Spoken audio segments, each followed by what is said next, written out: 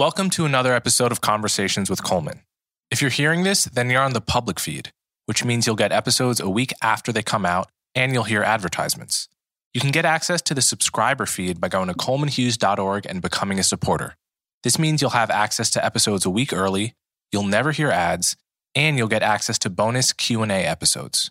You can also support me by liking and subscribing on YouTube and sharing the show with friends and family. As always, thank you so much for your support. Welcome to another episode of Conversations with Coleman. My guest today is Richard Dawkins. I assume most of you know who he is, but in case you've been living under a rock, Richard Dawkins is an evolutionary biologist and emeritus fellow at Oxford University.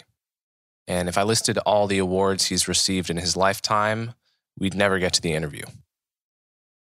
His books include The Selfish Gene, The Extended Phenotype, The Blind Watchmaker, The God Delusion, Unweaving the Rainbow, and many others. His latest book is called Flights of Fancy, in which he explores and explains the phenomenon of flight, both in the animal world and in man-made technology. We didn't get to discuss this book in this episode, but I really recommend you all check it out. Topics we discuss here include technological progress, whether race is a social construct or biological reality, the mystery of consciousness, the concept of a meme, which Richard invented, religion and its relationship to a happy life, whether wokeness plays the role of a religion in people's lives, and finally, Richard gives his advice to up-and-coming scientists. So without further ado, Richard Dawkins. Okay, Richard Dawkins, thanks so much for coming on my show. Thank you very much indeed. So normally with my guests, I would start by asking them to give a summary of their biography and how they came to sort of care about the issues that they do. But with you, that seems rather pointless, as pretty much everyone in my audience knows exactly who you are and most of the basic facts of your biography. So it's hard to know where to start. I've been a fan for a long time. You are one of the greatest science communicators and science writers ever, and this is, your reputation precedes you. I've enjoyed your books, from The Selfish Gene to The Extended Phenotype, The Blind Watchmaker, The God Delusion. And, to me, The Selfish Gene in particular still to this day stands out however many years later. What is it, almost 50 years 45, later? I guess. Yeah, 45 years later, as the most accessible but while remaining deep explanation of natural selection and the gene-centered view of evolution. And it's remarkable in an ecosystem where books are born and can become irrelevant 2 years later, that a book, remains so readable and relevant and accessible. So that's all just, heaping praise on you, that I'm sure you've received from many avenues, but it's all to say it's just an honor to get you on. Thank you very much. So it is hard to know where to start with you, but I am curious, just like what you've been up to, the past few years. What have you been interested in? What have you been paying attention to on a day-to-day basis? What's your life like? My most recent book is Flights of Fancy, which is a book for young people about flight, the evolution of flight in animals, in all the four main groups of animals that have developed flight, and also in humans, of course, in human technology, the technical problems that face a creature that needs to fly.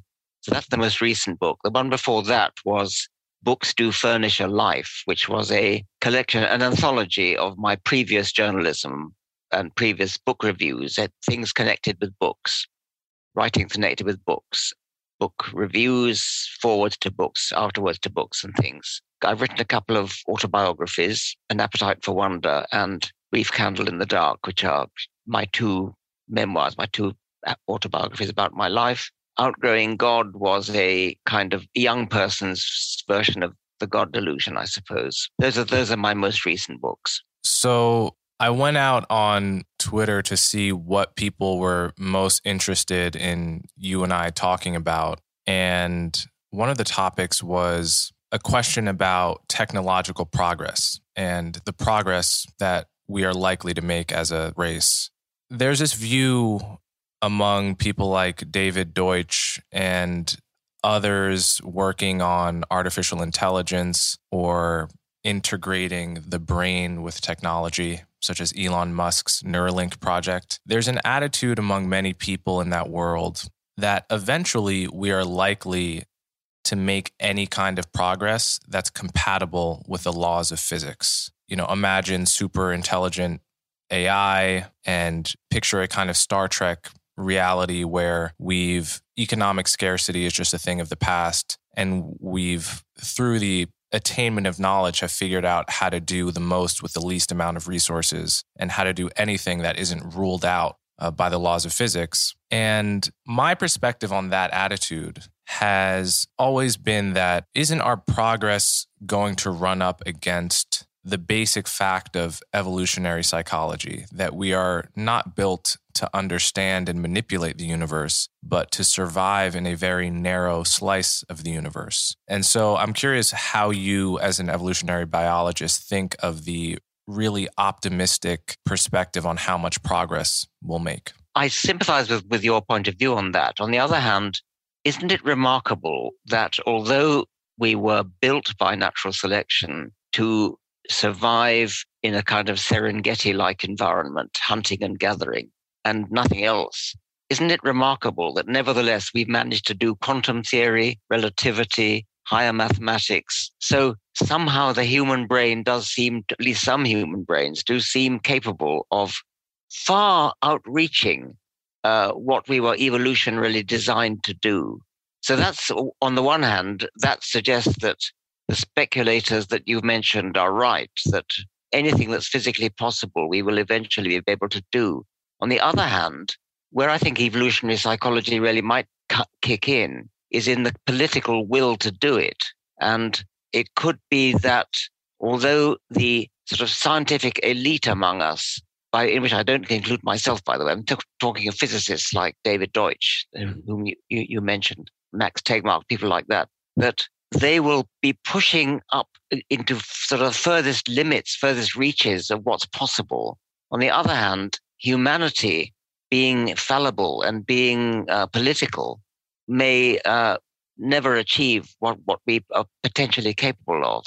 I mean, for example, climate change is a thing that worries most of us. And although it may well be that if we deploy the full power of science, we can get around these problems, nevertheless, we need the political will to do it. And that maybe that the barrier will come from the political will.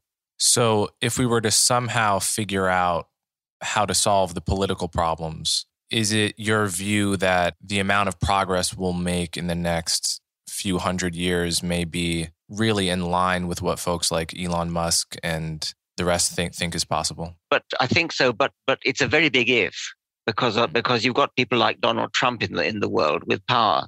And so it is a very big if. So one solution that would suggest itself based on what you just said is for billionaires to essentially steer around the political obstacles by doing things privately. Elon Musk would be the best example, but there are others like Patrick Collison and other very scientifically literate and curious billionaires that want to be on the forefront of progress to just fund and just put their shoulder to these kinds of projects. Does that seem like a plausible solution? I think it does, yes. You've got Elon Musk, you mentioned Jeff Bezos, Richard Branson. There are quite a few who are very scientifically savvy. And Charles Simeoni, there are many like that.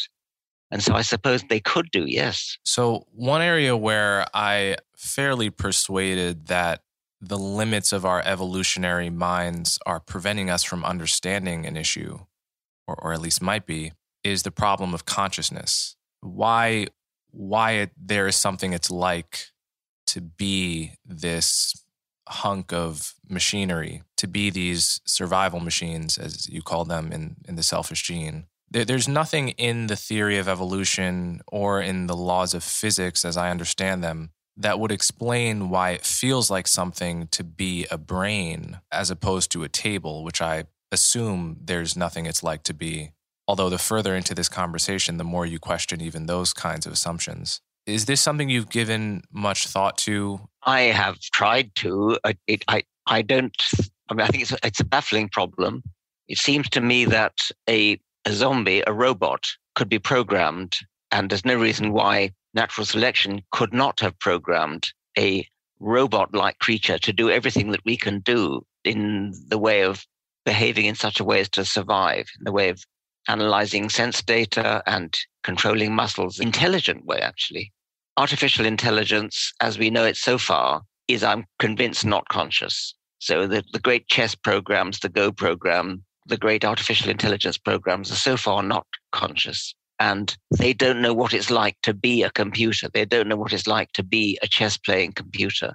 And I suppose as a Darwinian, I'm committed to the view that since we are conscious, there must have been a Darwinian survival value in it, that an unconscious, intelligent robot wouldn't do the job as well as a conscious one, which is what we are. But I don't really understand why, and I don't think anybody else really does. Doesn't the existence of things like locked-in syndrome, where there's what looks to be basically a coma patient that can't move or almost do anything, but we know once they wake up from the coma that they were actually conscious the whole time, wouldn't that undermine the assumption that the computer programs are definitely not conscious? Because how would we know? How would we know, indeed? Yeah. I mean, there's no doubt about it that we are conscious. I mean, I know I'm conscious, and I suspect you are, because we're similar and we come from the same source. Yes, I mean, I think locked-in syndrome is interesting from that point of view. So as a Darwinian, it would make sense, or one would believe that consciousness must have some survival value, but it's certainly hard to see what it would be. I guess, I'm influenced by the philosopher Colin McGinn on this point, who essentially makes the point that just like certain animals don't grasp the concept of reflection because it's just beyond their ken. So when they see their reflection in a mirror, they just can't and are never going to understand that that's them. Consciousness is something like that to humans. Like it's just beyond our ken, so that we're probably not even asking the right questions. And even the smartest among us actually aren't capable, because we're not built to understand what's true at bottom there. Is that a thesis you're familiar with? I am. I mean, Colin McGinn is, I suppose, one extreme of those who feel that the problem is just simply too difficult and we might as well simply give up.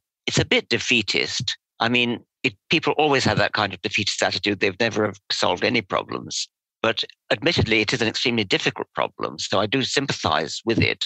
As an evolutionist, I agree that we were certainly never designed to understand not just consciousness, but modern physics. And yet we do. But I would take a kind of Colin McGinn line when it comes to the possibility there may be things in physics that we were never designed to understand. Maybe that we've already reached the limit. Quantum theory and relativity, entanglement, things like that are already pushing up against the limit of what the human brain can understand. I think already quantum theory, we don't understand. We just know that it produces predictions which are accurate to a formidable number of decimal places. And I think the same may be true of consciousness, that we simply are not built to understand it. So, totally different question. Looking back on your life, what piece of advice would you give to your 35-year-old self? Say you're the selfish gene is coming out tomorrow, and you can tell that version of Richard Dawkins one thing. What would it be? Don't waste so much time as doing computer programming. I've wasted an enormous amount of my life because I love it, and I became addicted to computer programming, and it consumed not just a lot of my time, but a lot of my intellect as well. But the fact is that it's a thing that other people do much better. And so I would have done better to have done more biology. Interesting. So you regret spending too much time doing computer programming because it's a kind of hobby rather than regret's a strong word, because it was enormous fun. And I think it did help me to think about certain things. For example, it helped me to think about language. I mean, I think I understand Chomsky better because I was a computer programmer, if I could put it that way. Okay, so another topic that people on Twitter wanted us to discuss, there is a long-standing debate among biologists, but also anthropologists, about whether race is real or a social construct. And I can feel my blood pressure go up simply broaching the topic because it's a third rail, and it makes perfect sense that it's a third rail because in the 20th century, the Nazis committed a genocide based partly on this belief, and many governments, including the U.S. government, instituted eugenics policies. My great-grandmother was sterilized in Puerto Rico as a result of one of these policies in the eugenics era. Nevertheless, I think people of goodwill ought to be able to ask the question, which is, given that when our ancestors migrated out of Africa, many groups of them were geographically isolated for long enough to develop all of the differences in appearance that make someone like me look different than someone like you. And the question whether that isolation was long enough and the evolution divergent enough to justify biologically valid categories, whether we want to call them races or populations. It seems people of goodwill who are not Nazis ought to be able to ask that question and explore its implications, whether medical or otherwise. So what do you make of that debate? Okay, I quite agree with you. I think the fact that such appalling things were done by the Nazis and by the eugenic sterilization movements in the United States in the early part of the 20th century and so on, the fact that that happened doesn't nullify the validity of the concept of race. I mean, it's obvious that geographically located populations of humans, I'm going to just mute it's obvious that there are geographically separated groups of humans who have different genetic clusters in common. Now, what is true is that the variance between humans, between different races, is much less than the variance within races. In other words, one way it's been put is that if you wiped out all of humanity except one subpopulation, most of the variation would be preserved. In other words, most of the available human variation is present in all different races. That doesn't mean that race is invalid. Race is a valid concept. It is real. There really are differences which are correlated with each other. Skin color, shape, various different things, blood groups, all these things are correlated with each other. And so I think it's nonsense to say that race is a social construct. Race is a real biological phenomenon. The important thing is not to base any decisions, to base any policies upon that, which I think that's truly wicked. And that's what was wicked about the Nazis and was wicked about the eugenic sterilization movements of the 1920s and so on. So the way I view this, and I've looked at papers that have been written ever since the genome was sequenced a couple decades ago, which have allowed scientists to look at a representative sample of genomes from all across the world, identify the locations in the genome where people have different genes, because most spots in the genome were all the same, but isolating those spots which vary, coming up with an index of similarity where my and my sister's genome would score as very highly similar, whereas mine and yours, for instance, would score as relatively different.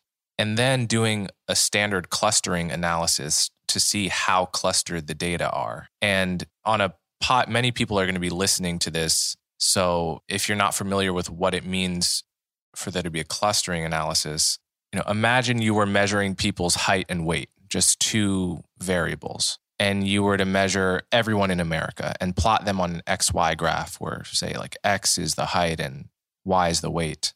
You probably wouldn't see all that much clustering. It would just look like a mess of evenly distributed dots. Now, say you were to do the same thing, but just look at a class of kindergartners and the NBA. Now you're going to find two completely separate clusters where the kindergartners are going to be clustered in a circle around here and the NBA is going to be over here, and there's going to be no overlap. And then in a third scenario, you might have a group that clusters but has significant overlap in the clusters that are nevertheless visible. And from the papers I've looked at, race or populations tend to look like that third scenario where there is visible clustering in the data, but significant overlap, no discrete boundaries, so that tens or maybe hundreds of millions of people will be more genetically similar to some members of other races than to some people in their own race. That's certainly true. Yes, undoubtedly. But there will be certain characteristics like skin color which will separate out geographical populations. Most characteristics won't, but certain things will, and you will find correlated characteristic which will do that. So there's a separate question here, which is whether discussion of these kinds of issues can actually cause harm to society. This is everything true worth discussing or worth amplifying?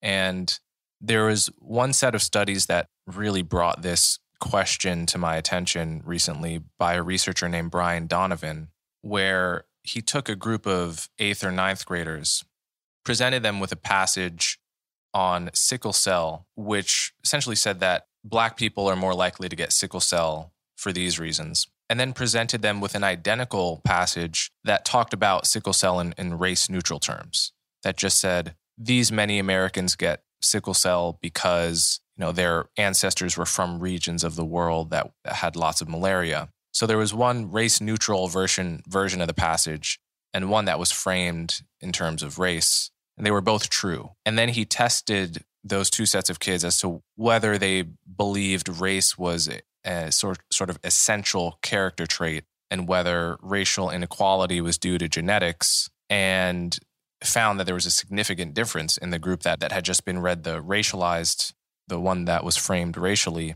which would suggest that at least it's possible that talking about these facts in a way that puts at the forefront the racial differences, even if true, could result in a net increase in beliefs about racial difference and racial essentialism that we all want to minimize. So I guess the basic question is, are there things that are true but not worth discussing? And how do you deal with that? I didn't quite understand the problem with the sickle cell case because, for example, if doctors need to know whether somebody's likely to have sickle cell, to know skin color will be correlated with the probability of getting sickle cell. Is there a problem with that? I don't really understand. Or is it just that it raises the consciousness of people in a way that's superfluous, that's unnecessary? Yes, it will be the second thing. There's no problem with the fact as stated. It's that on a secondary test, the kids that were given the passage that way would answer separate questions and score high on measures of racial essentialism, right? Like the notion that races have discrete essences that are shared by all members of the race and not others, and other problematic beliefs. Yes, so it's of a piece with those psychological studies where subjects are primed by a story and then that changes their attitude to a different point. Yes, you asked the more general question, are there some things in science that we should not study?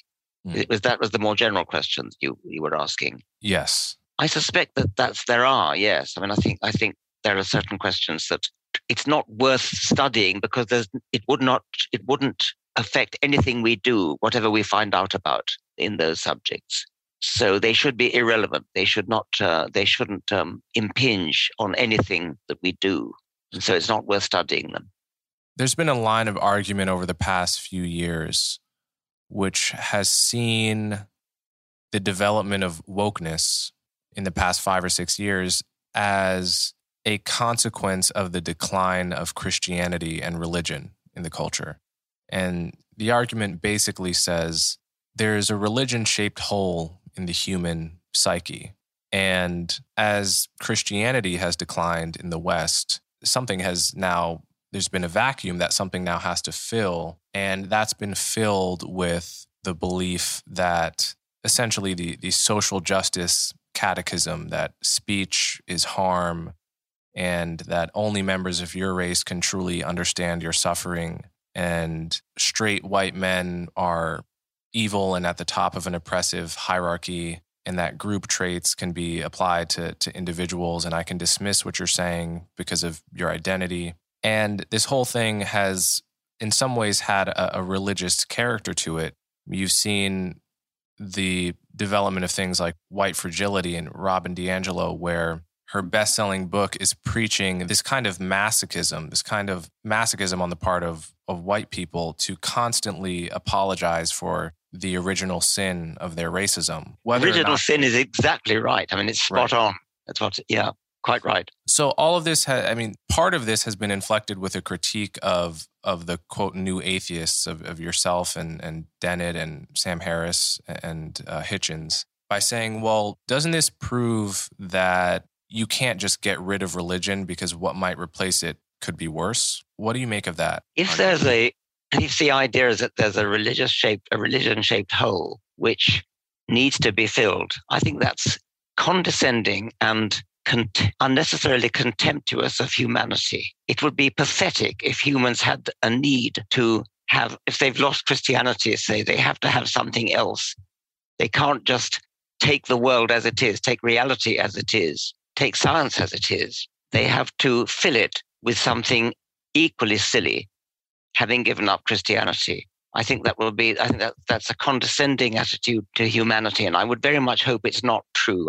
I would prefer that when people lose religion, when people lose supernatural religion, they do not fill it with some other notion of original sin, as you put it quite correctly, but that they might fill it with a love of truth, a love of science, a love of the study of reality.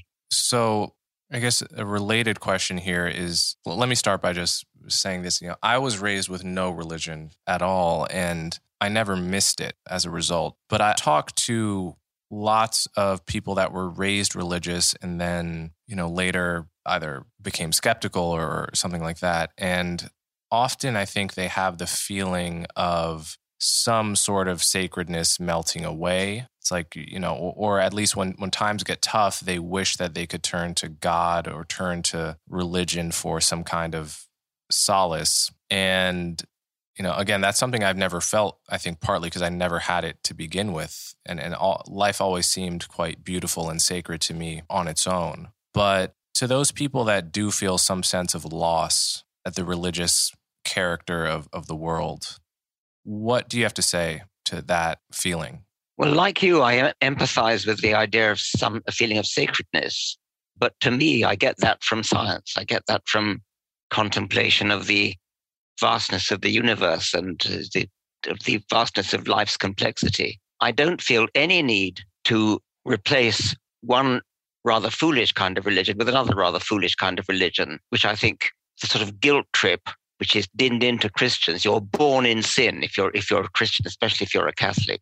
Born in sin. The very moment you're born, you have the sin of Adam inherited in you. Once you got rid of that, to replace it with a different kind of guilt trip, which is what the original sin of white guilt is about, then I don't have any respect for that at all. I think that people need to find a decent target for their reverence. And a decent target for reverence would be something like science, something like the wonders of science, and something like humanity as a whole, and a love of humanity as a whole. So another related thing people worry about is that science only deals with what is, not with what ought to be.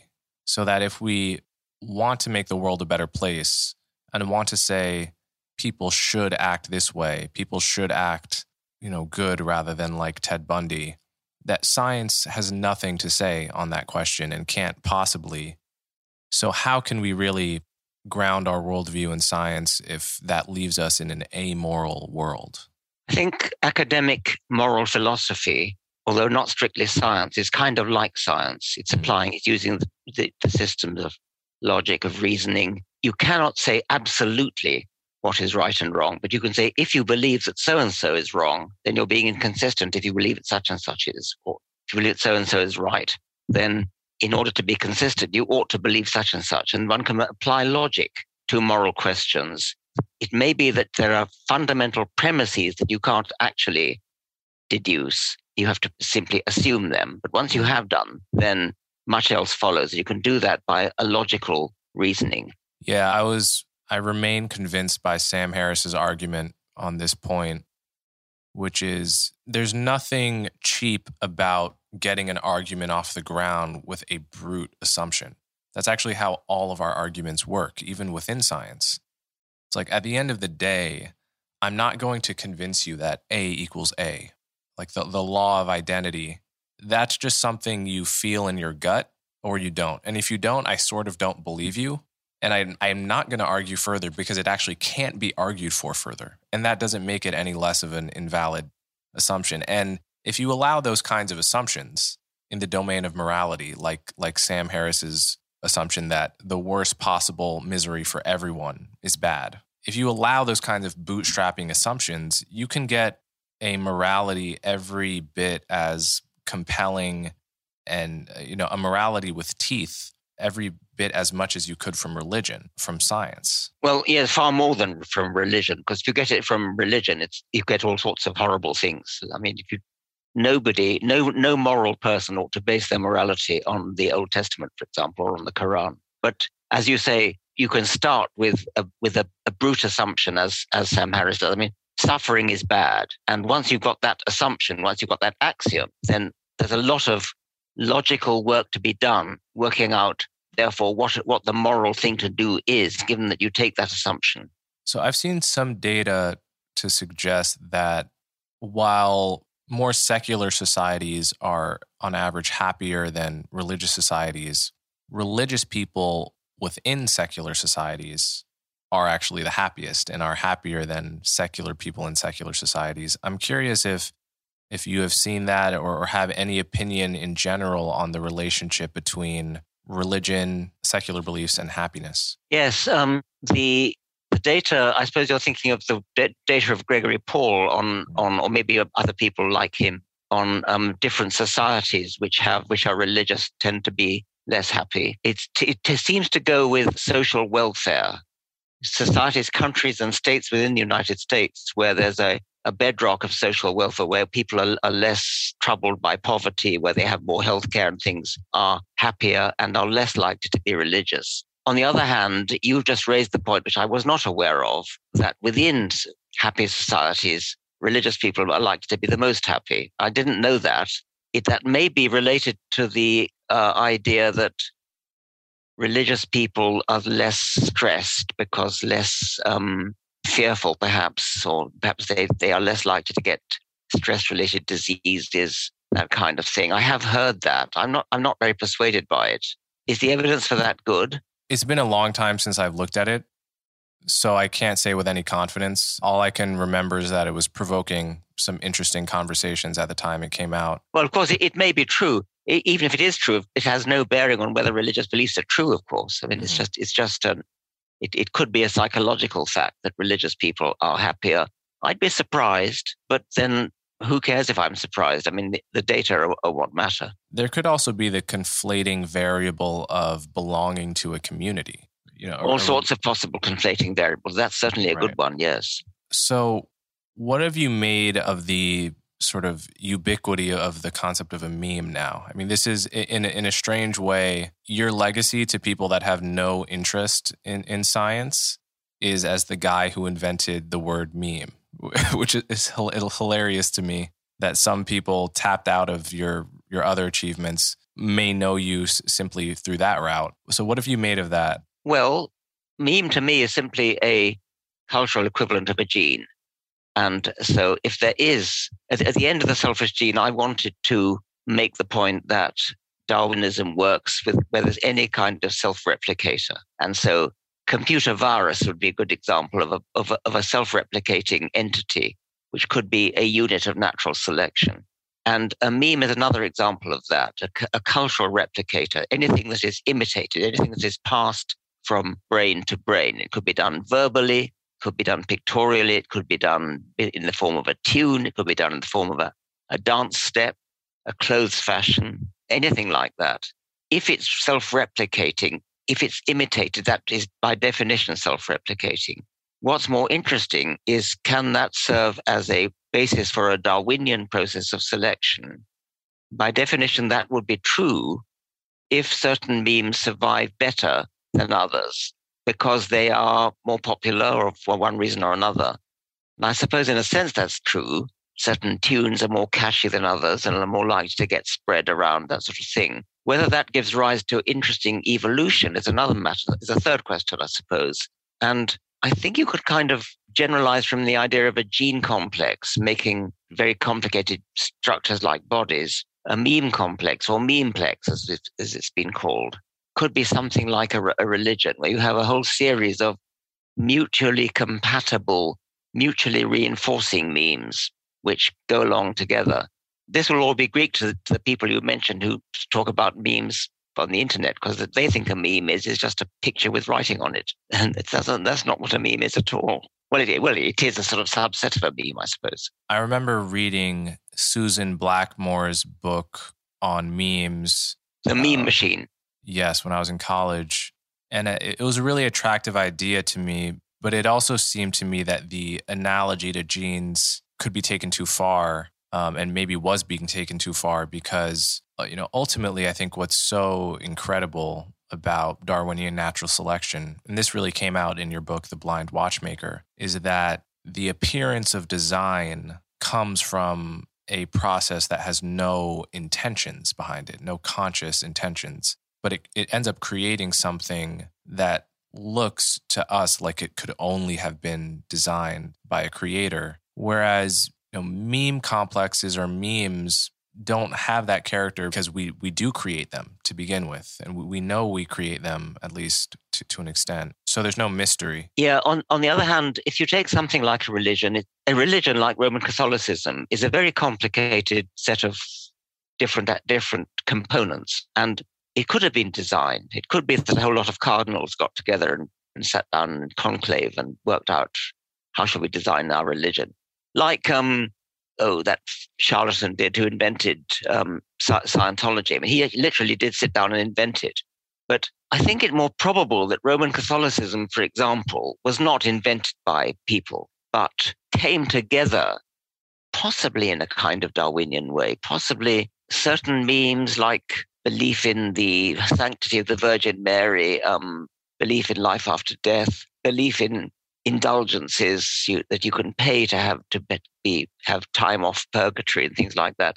They were mutually supportive and were favored by a kind of natural selection rather than popes and cardinals in a kind of Machiavellian way sitting down together and designing them. Now, you seem to be suggesting that they're designed, and maybe you're right, but it's not obvious. I think they could have come about in a kind of Darwinian way. What advice would you give to someone listening to this podcast who is, say, a college student that wants to be a scientist, wants to contribute and advance our collective knowledge of science, and admires the contributions you've made? What advice would you give them now, starting out their careers? I hate the advice question. I know it's tough. But... Well, I think they must be enthusiastic about it. They shouldn't do it unless they really, really love it and love truth and are infinitely curious about the infinite, curious to push it as far as they can. You have to work hard. I suppose you need to pick your subject carefully. Pick a subject that you're really interested in, that you really can excel at. I mean, some people are no good at the sort of higher mathematics they would need to do physics, for example. And so they might be better off choosing a less mathematical subject that they could excel at if they're good at, say, field work, something like that. I don't know. As I say, I just hate the advice question. I don't know what to say. Your advice reminds me of Jerry Seinfeld's comment about what he tells up-and-coming comedians that he meets, which is that he tells them all to quit because he knows the ones that are really meant to be comics and would really be happy doing it won't listen to him. Okay. Yes. On the assumption it's a bit like Herb Silverman, who was an atheist who ran for governor of, I think, South Carolina, with no hope of winning. And when he was asked by a journalist, what would you do if you won? And he would say, I would demand a recount. Yeah. So I'm not sure I've been aware of if you've made any comment on COVID publicly. Well, it's a pandemic that could have we could have seen coming. I mean, in a way, we've been lucky not to have had one like it before. And maybe it's a wake-up call to expect similar things in the future. I have been horrified by the way the attitude to things like vaccination have become politicized, and the way people's attitude to vaccination has become tribal. And opposition to vaccination has been a kind of, that's what our people believe. That's what my people, my tribe believes. That's horrifying, because it's a purely scientific question. It's possible to disagree about the science. I mean, it's perfectly respectable to say, I've looked at the science and I disagree about vaccination. It's unlikely, but you could do that. You could do that. But to simply object to vaccination on political tribal grounds is awful. I've been very positively impressed by the way science has come forward, has stepped up, and has produced vaccines at an astonishing pace. Never have such advances been produced so quickly, so effectively. And some of the vaccines that are being produced, the mRNA vaccines, are using a method which is generalizable to other viruses and even to cancer. And so it could be a major benefit, sort of paradoxical silver lining to the COVID pandemic, that vaccine developing scientists have developed techniques which can be used in future, not just for this virus, but for any other virus that comes along. Because the way it's done is generalizable to other viruses, and as I say, even to cancer. Yeah, no, I agree with all of that. One of the things that has troubled me during the pandemic is that I think it has probably diminished the credibility of science in the public eye, because our institutions that claim the mantle of science, like the CDC, will often make errors, partly because I think they're somewhat partisan and they don't want to concede any small fact, to the anti-vaxxers, even if, so for example, it recently came out in the New York Times that they hid a lot of the data during 2021. They didn't release data on the efficacy of vaccines for young people, booster shots in particular, because they didn't show enough efficacy to clearly indicate that it was worth it for, say, a young, healthy person to get a booster shot. And the spokesperson for the CDC admitted that part of the reason we didn't release all the data is because we didn't want it to be misinterpreted as fodder for the anti-vaxxers, essentially. And a series of actions like this, I think, has led to a diminishment in the credibility of our flagship scientific institutions, such that people are beginning to roll their eyes when they hear the phrase, trust the science. And that's something that worries me, because we want people to trust the science. We want our institutions to be worthy of that trust. And as public trust in those institutions goes down, it just makes it harder and harder the next time a pandemic comes for people to sort of trust what they're being told. And so I worry about the long-term credibility of science. And I'm curious if that is something you ever think about. That may be an American thing. I wasn't aware of that. And I'm rather surprised, because to me, I thought the effect of the pandemic has been rather the reverse, that rather prestige of science has increased rather than decreased. I didn't know about the particular cases you're talking about. No, that could be. I mean, Western Europe, from what I've seen, has had a much more rational sort of policy approach to COVID, and a less divided or a less partisan. But it sounded to me as though the sort of mild cover-up you were talking about was, as it were, provoked by the anti-vaxxers, and so it's a kind of byproduct of the political anti-vax movement. They didn't, as you said, they didn't want to provide fodder for the anti-vaxxers, and that would never have arisen had the politically motivated anti-vaxxers been on the scene. But still, it's not laudable. I would agree with that. Yeah, no, you're right that it was, I mean, there's a huge contingent in America that's simply anti-vax and spreading total misinformation about the safety and efficacy of it. But in response, the solution has not been to maintain total transparency. It's been essentially to either lie or, hide the truth in some ways for the public benefit, which I didn't know that. Okay, that's not good. Well, yeah, but Anthony Fauci has admitted that rather than tell the public exactly the percentage of people that ought to get vaccinated in order to reach herd immunity, he sort of tailored the number to what he thought the public was ready to hear. I didn't know that. Yeah, he's publicly admitted that. And, I don't think that makes these folks evil necessarily. I do think they are bureaucrats with the mixed incentives that they do, that politicians will always have, partly thinking about the public good and partly thinking about the maintenance of their own status and so forth. But there is this philosophy of not showing the public everything, not letting the public decide for themselves because the masses are too dumb to handle the nuance, essentially.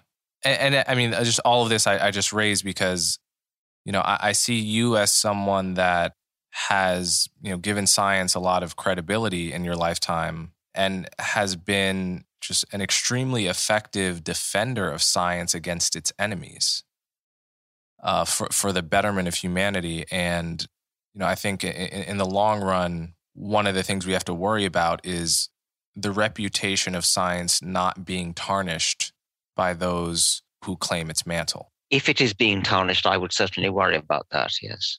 Okay, so I guess before I let you go, can you discuss at all anything you're working on now that maybe hasn't seen the light of day yet? I'm working on a book called The Genetic Book of the Dead, which is a book aimed at about the same audience as The Selfish Gene. And the idea is that because animals are, all of us, living things, are a product of the natural selection of our ancestors, information about the environment which selected our ancestors, information about the environment in which our ancestors lived, is in some sense written down in our bodies and in our genes. And so theoretically, it would be possible to take any animal, say an unknown animal, hitherto unknown animal, and read it, read the information in it, read the information in its genes, read out the information about its ancestral way of life, its ancestral environment, and its genes, and the ancestral genes. That's a beautiful concept. I'm excited for that book to come out. Thank you. Richard Dawkins, thank you so much for your time. Thank you very much.